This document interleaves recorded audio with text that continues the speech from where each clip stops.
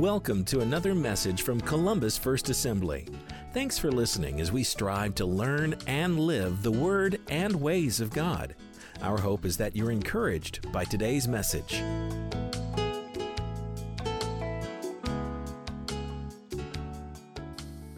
Well, I am kind of excited. No, I'm more than kind of excited. I'm really excited to share with you this morning on God's Word. For those of you that are going to bring my illustration up, you're probably wondering why there was a table sitting over on the side. If you've been here for a while, you know, Pastor Rick's got something planned. And you are absolutely right. They are bringing over my stuff. Now, what I'd like you to do, if you have a paper Bible, I want you to turn to two passages of Scripture. Ecclesiastes chapter 10 and let me look at that. Right there, right up to the edge, please. Ecclesiastes chapter 10 and 1 Kings chapter 10. I just realized both were chapter 10s. Now, I'm going to mess you up here, Nathaniel, just a bit because I'm a walker and I'm going to trip and fall with this thing right here. So, singers, please forgive me, but I've moved your moved your monitor a bit. All right, so have those two passages of Scripture ready. But as we get started, we are going to have cooking with Pastor Rick. Yes. May I have someone plug this in down there at the front of the stage?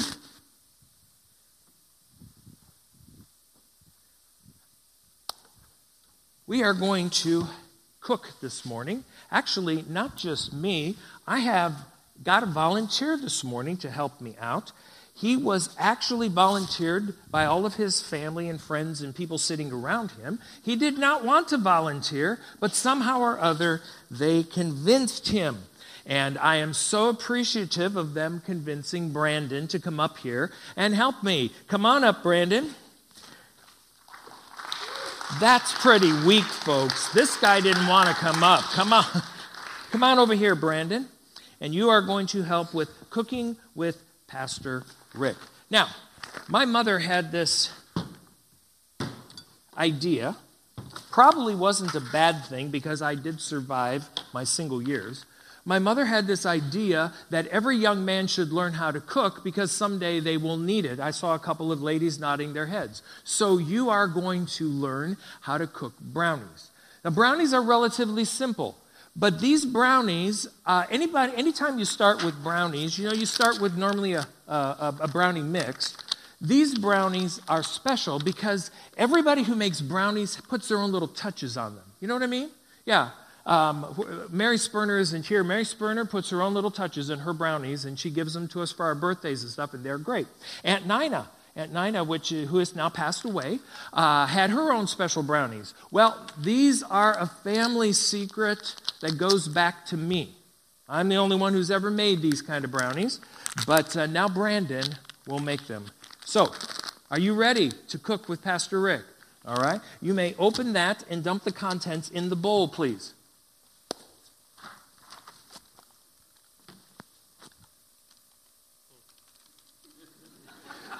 First thing of cooking, you got to be able to open the bag.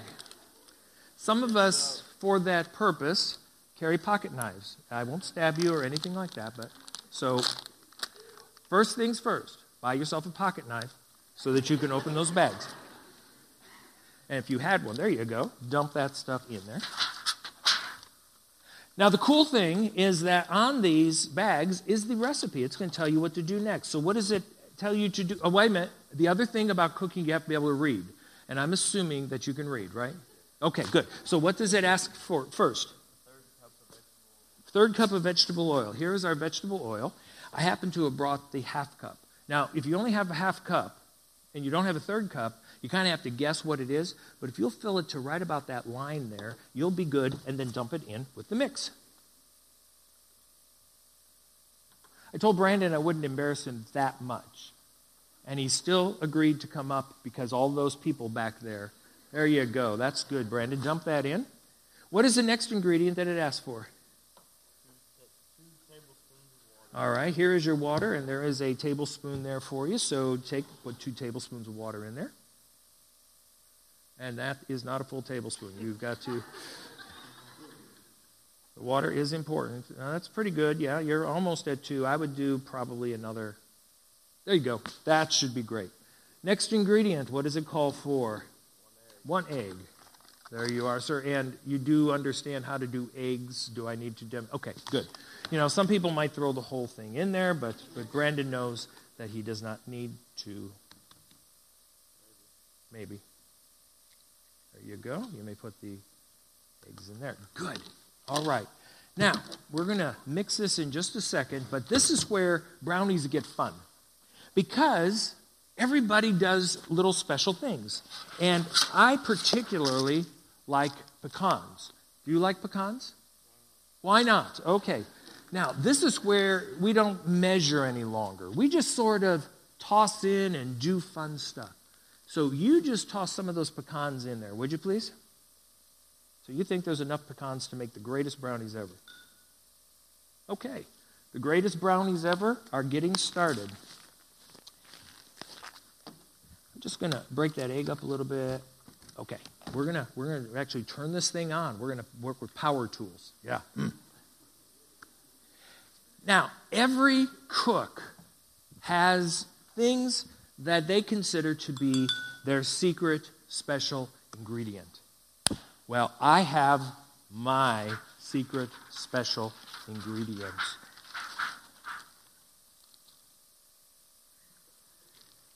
What was that face about? It looks like what my dog does. It looks like what your dog does.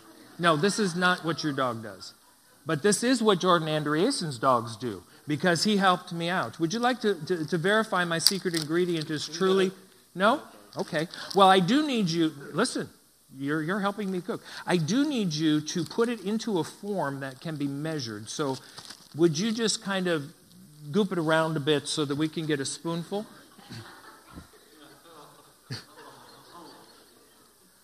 You are very tentative with that stuff. It feels weird. Okay. It's okay. This is truly a good Ziploc. Now, it's in the right form. And so now these brownies, and by the way, something about brownies, when you use this ingredient, is that, there. Now you can go ahead and stir it up, please. Yeah. Depending on the size of the animal, and depending on where the animal came from or what his diet is, it really does enhance, or, the brownies take on a different flavor. Now, Sherry grew up in Latin America, and I want to tell you something. Latin American dogs, they have their own way of, flavoring brownies. Now, maybe in India, I don't know, Sandeep, what the Indian dogs are like, but they might just really add up, just to the, okay, how are we doing?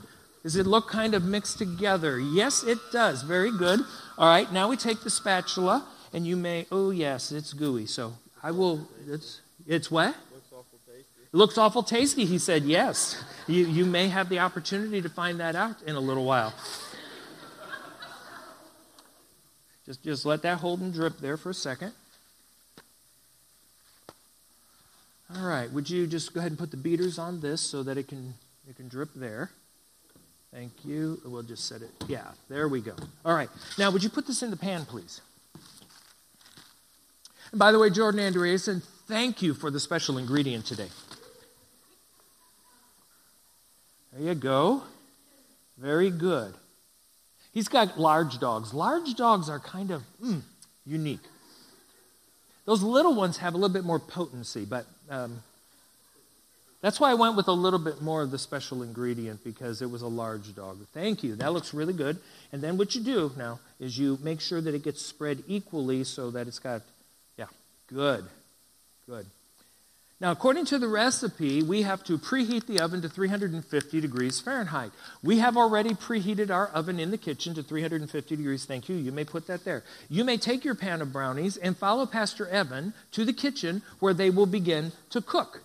Thank you very much. We will be back. Oh, wait, stop.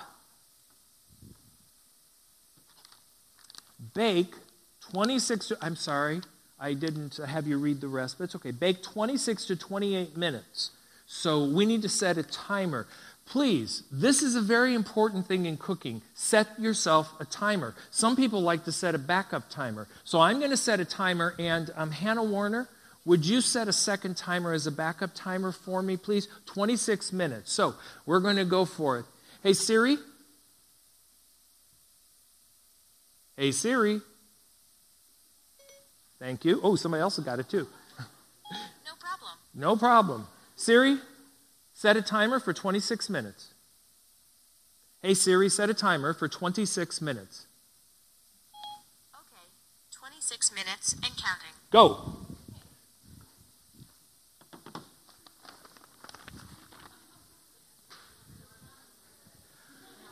Cooking with Pastor Rick is now coming to a close. But if you have your Bible open, now turn to Ecclesiastes 10. And I want to show you a verse of Scripture that actually inspired my cooking demonstration. As dead flies cause even a bottle of perfume to stink, so a little foolishness spoils great wisdom and honor. In the 1996 edition of the New Living Translation, it says this: dead flies will cause even a bottle of perfume to stink. Yes, an ounce of foolishness can outweigh a pound of wisdom and honor. An ounce of foolishness or a little foolishness can outweigh a pound of wisdom and honor. You know, I put my special ingredient into a batch of brownie dough, really a very good batch of brownie dough. Hate to, possibly have to throw it away, depending on what Brandon wishes to do with it after it's cooked. But there were pecans in it, there was chocolate, everything, but just a little. For most of you, because I saw your faces, I saw your noses turn up, and I saw some go, ew. You don't think that this is any good because of just a little of Jordan Andreassen's special ingredient. Back in those days, perfume was a very valuable commodity. In fact, we have from the Bible a story of a lady who had a flask of perfume that was worth a year's wages. Just a few dead flies in that perfume would cause that perfume to stink, and it would lose its value. Just a little bit, even if it's not the most valuable of perfumes, just a few dead flies will cause something that smells good, something that's of great value, to stink. And what Solomon, who wrote the book of Ecclesiastes, the wisest man ever to live, wanted to paint a picture for us that small things can have a huge impact. That's why I've called this message The Power of an Ounce of Foolishness. Because too often the devil gets us to believe that some of the things that we are doing, some of the things that we are involved in, are no big deal. But they just might be. Because an ounce of foolishness can outweigh a pound of wisdom and honor. Now, here's the thing about Solomon.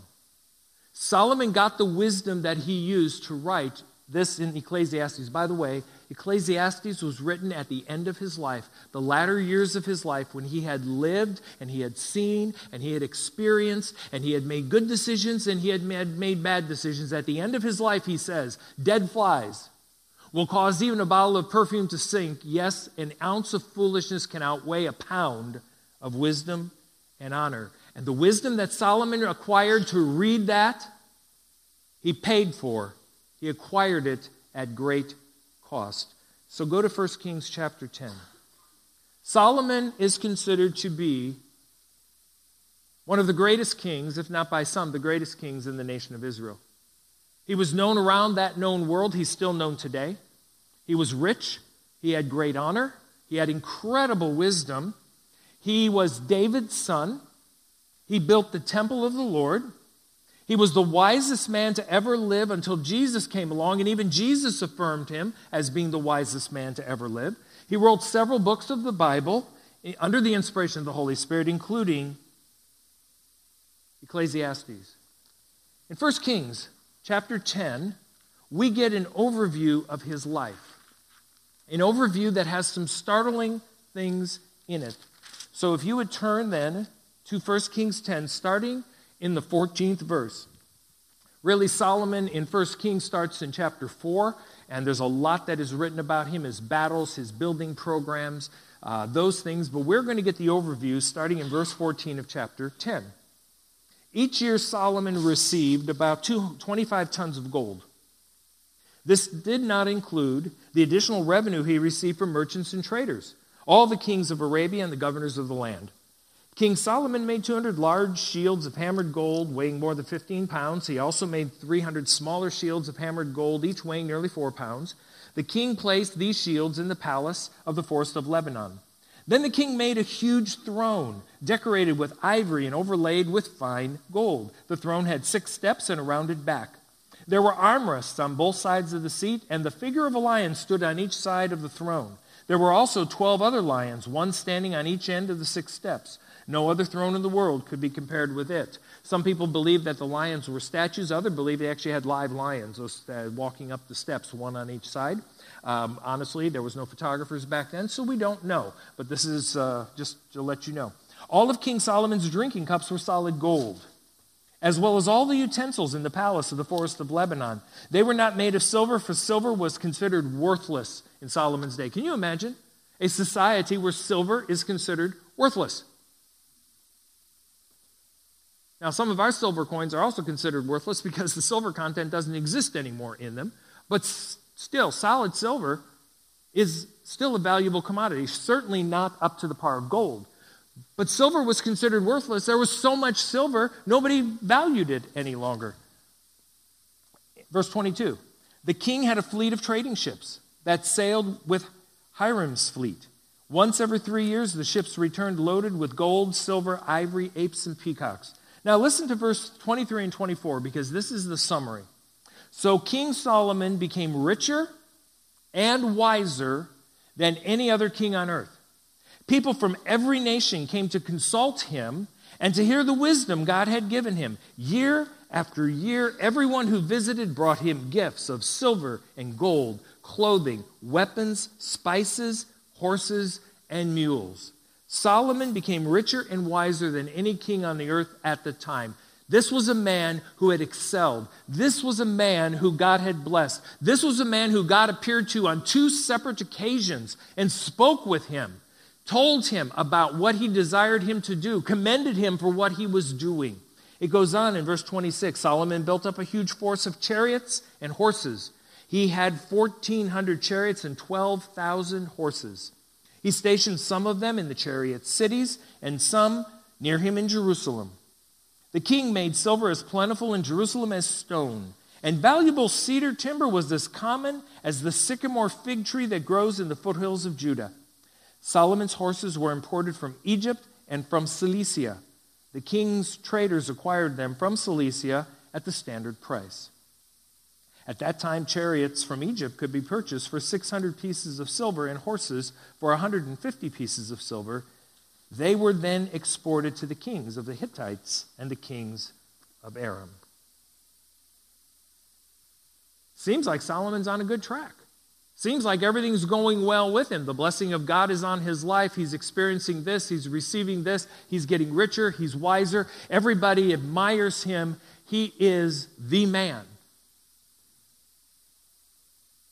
Yet there was something else happening. It was Solomon's ounce of foolishness. And starting in chapter 11, the Bible gives us insight into Solomon's ounce of foolishness. Now, this may not be your ounce of foolishness. It may not be my ounce of foolishness. This was Solomon's ounce of foolishness. Let's read it. Now, King Solomon loved many foreign women. Besides Pharaoh's daughter, he married women from Moab, Ammon, Edom, Sidon, and from the Hittites. The Lord had clearly instructed the people of Israel, you must not marry them. Solomon loved the ladies. Solomon loved the ladies. David loved the ladies. David also had a harem. He had multiple wives and he had concubines.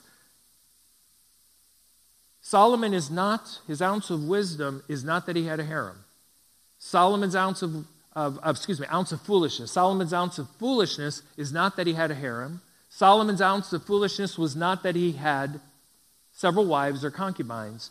Solomon's ounce of foolishness is this: he loved many foreign women. You say, well, what's the big deal with foreign women? And actually, in Solomon's mind, it wasn't a big deal.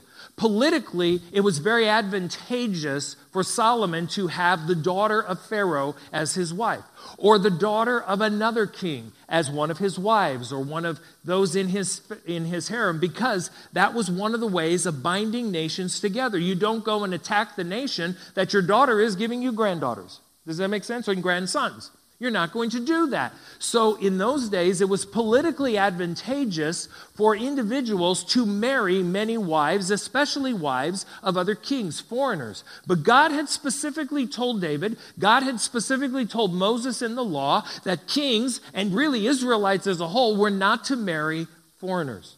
They were not to marry foreign wives, and here is why. Continuing in the scripture. The Lord had, verse 2 in chapter 11, the Lord had clearly instructed the people of Israel, you must not marry them because they will turn your heart to their gods. Yet Solomon insisted on loving them anyway. I have been, unfortunately, able to know of individuals who insisted on doing something anyway that clearly was in violation with the Word of God. And their ounce of foolishness brought them to an end they didn't want. There have been times in my life where my own ounce of foolishness, where I do it anyway, has caused issues. Yet Solomon insisted in loving them anyway. He had 700 wives of royal birth. These are those who he has brought in, probably with treaties, and 300 concubines. And here it says, and in fact, they did turn his heart away from the Lord. Now, they didn't do it immediately. See, one of the things that was going on was he was binding himself politically and strategically with foreign kings. And so when he would bring these wives in, he would build them homes, he would places where they would live, where they would raise the children that they had. But also, with all of these foreign wives, he would allow them to continue to worship their gods. There were foreign altars. And really, what's the big deal? Come on, what's the big deal? Solomon wasn't worshiping these foreign gods. He was going on and he was worshiping Yahweh. He was going to the temple. He was offering the sacrifices. All of these things he was doing. Let my wives do whatever they want. It's helping my nation to be strong and secure. It's helping my nation to be prosperous. It's helping me not to have to worry about this man coming and attacking me, because he's not going to attack the mother of his grandchildren. But in fact, they did turn his heart away from the Lord. Look what it says. Verse 4. In Solomon's old age, they turned his heart to worship other gods instead of being completely faithful to the Lord his God, as his father David had been. Solomon worshipped Ashtaroth, the goddess of the Sidonians, and Moloch, the detestable god of the Ammonites. In this way, Solomon did what was evil in the Lord's sight. He refused to follow the Lord completely as his father David had done.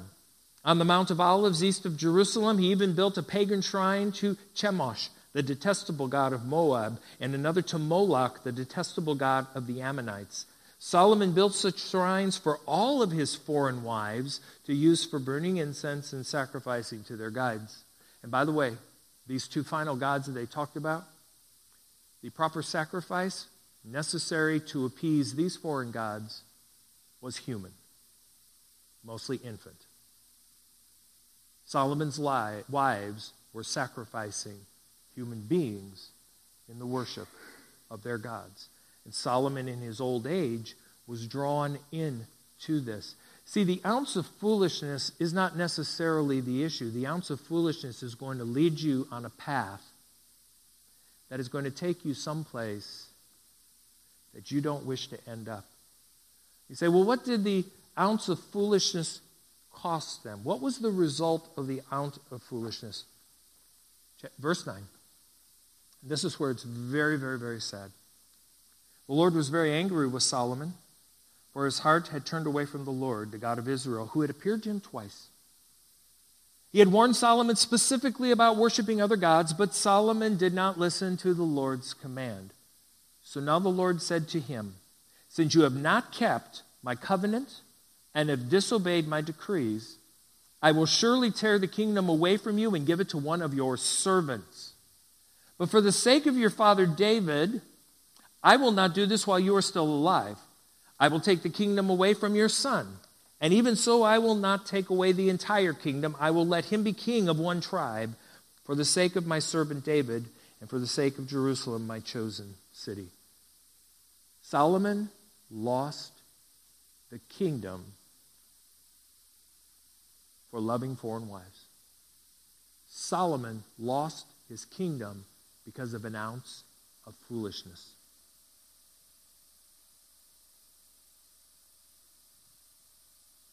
I find it very interesting that when the Lord said that he would not do it while Solomon was alive, that it would happen to one of Solomon's sons, and that the Lord said, you will still have one tribe. One tribe will still be able to be ruled by your dynasty. He didn't say it for Solomon's sake, or he didn't say it because Solomon had done this, or Solomon had asked for wisdom, or Solomon had sought the Lord. He said for David's sake. It was for his father's sake that the tribe of Judah remained in the lineage of David. And it was for David's sake that God didn't do it to Solomon while Solomon was still alive. An ounce of foolishness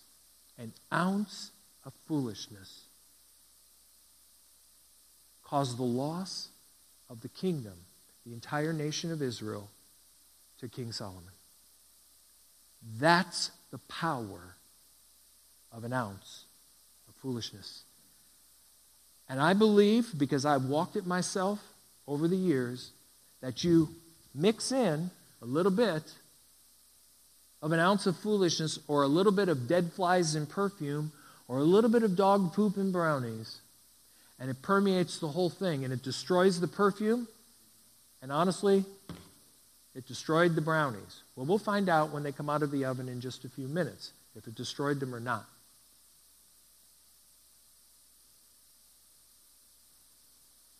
Dead flies will cause even a bottle of perfume to stink. And here's our thesis. It's not in your bulletin, but you may want to write it down.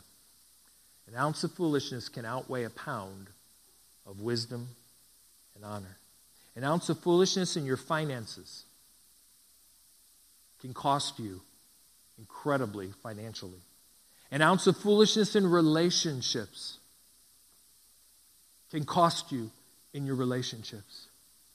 An ounce of foolishness in where you go online can have a long-term impact on you, or what you watch on TV.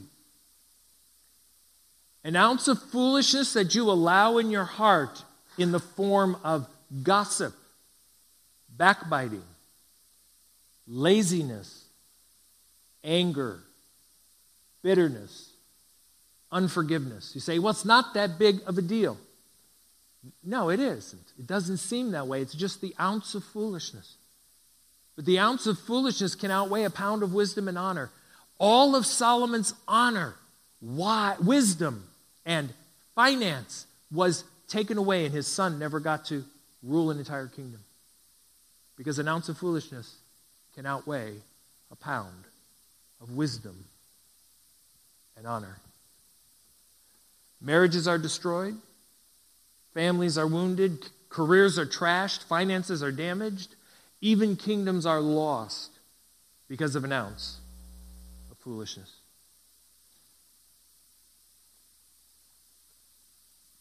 For those of you who have walked in a way that resists this, I just want to affirm what that's going to mean long term.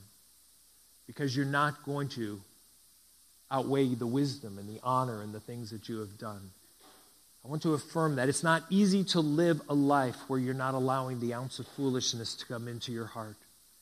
It's not always easy, but it's worth it. But this morning, the challenge is this. I've asked the Holy Spirit if there might be the need for Him to reveal some things in lives here where you're allowing an ounce of foolishness to remain in your life, I just want to challenge you, please admit it, repent of it, and walk away from it. It doesn't seem like a big deal. A lady I'll call Jess, not her name. She got hurt. I know how she got hurt. I know who hurt her. And she got hurt. And she got her life back together.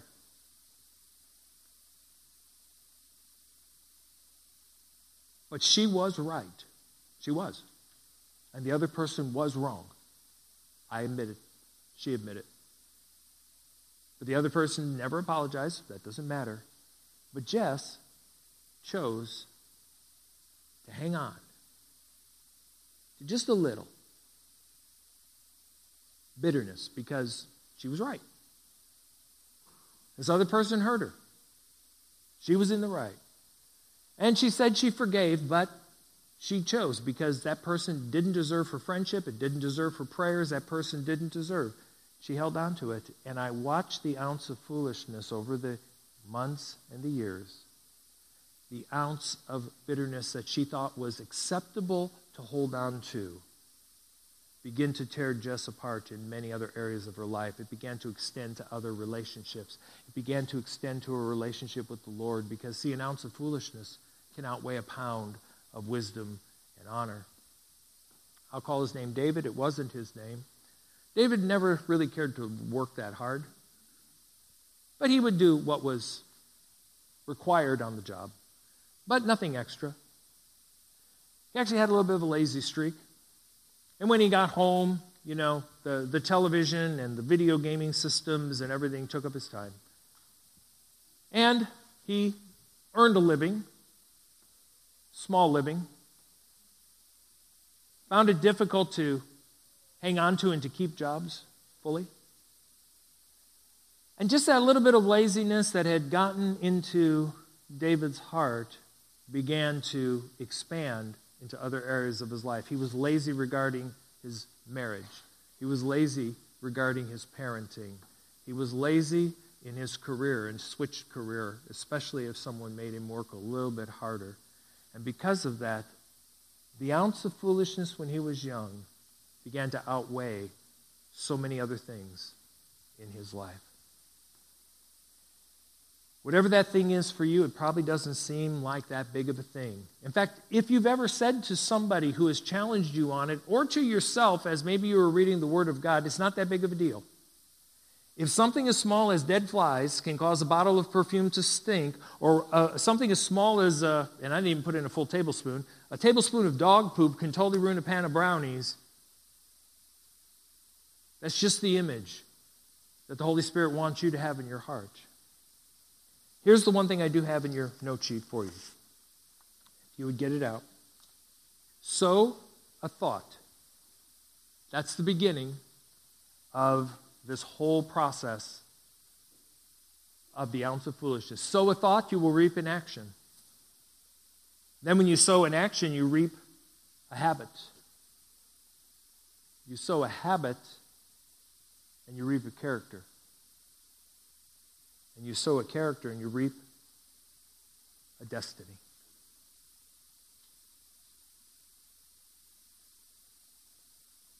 An ounce of foolishness can outweigh a pound of wisdom and honor. How are we doing? 2 minutes and 34 seconds left. Brandon, by the time you get back there, I think our brownies are probably done. So, Evan, would you go on back with Brandon and get our brownies this morning? We'll see how they came out.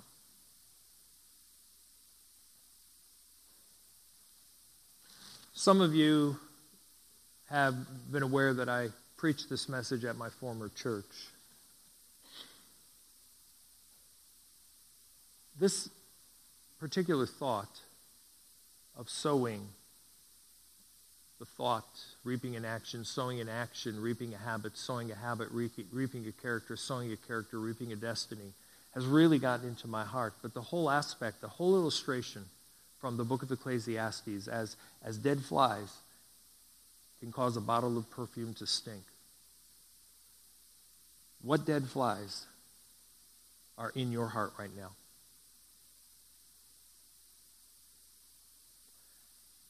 About 8 years ago was the first time I ever preached this message. I had to look for the dead flies within my own heart. Because again, just like gravity is a law, and we spoke about the law of giving and receiving, there's a law here. It's a spiritual law. It's a law we might not like, because a few little dead flies, what's the problem? Because a few little dead flies can cause a bottle of perfume to stink.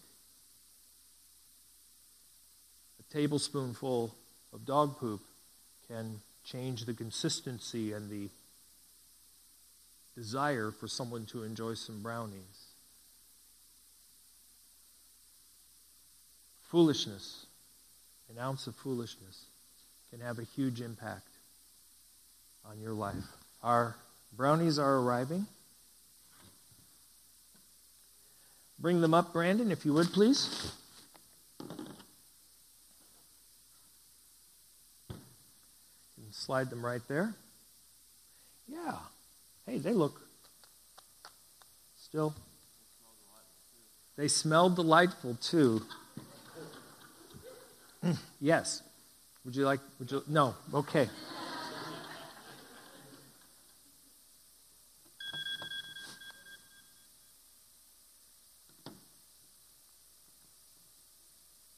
Small or large? Large.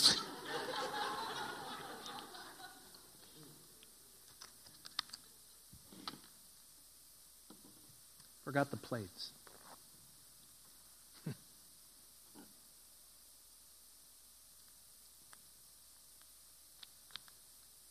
It is a little on the warm side. Now, you just wait right there a second. You watched the cooking of this, right? Okay. Would you be able to tell that there is a secret ingredient? Absolutely not. Would you be able to tell? Take a sniff. You're good.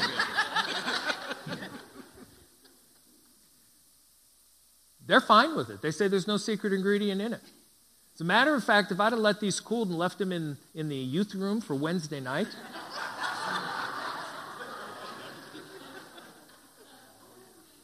now after the first taste, they might have wondered who cooked them.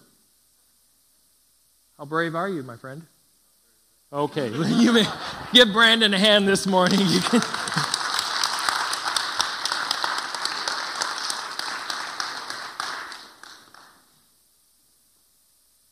You couldn't see it, but it was there and it would permeate every single bite. Folks, the ounce of foolishness that may still exist in your heart and in your life today, make today the day that you say, no more. You say, well, I've tried before. Then you try again, and you try again, and you try again. Team, would you come to the platform as we close down this morning? And at the close of the service, anyone who would like to come up here and smell the brownies, you are certainly welcome to do that. Would you bow your heads? Bow your hearts.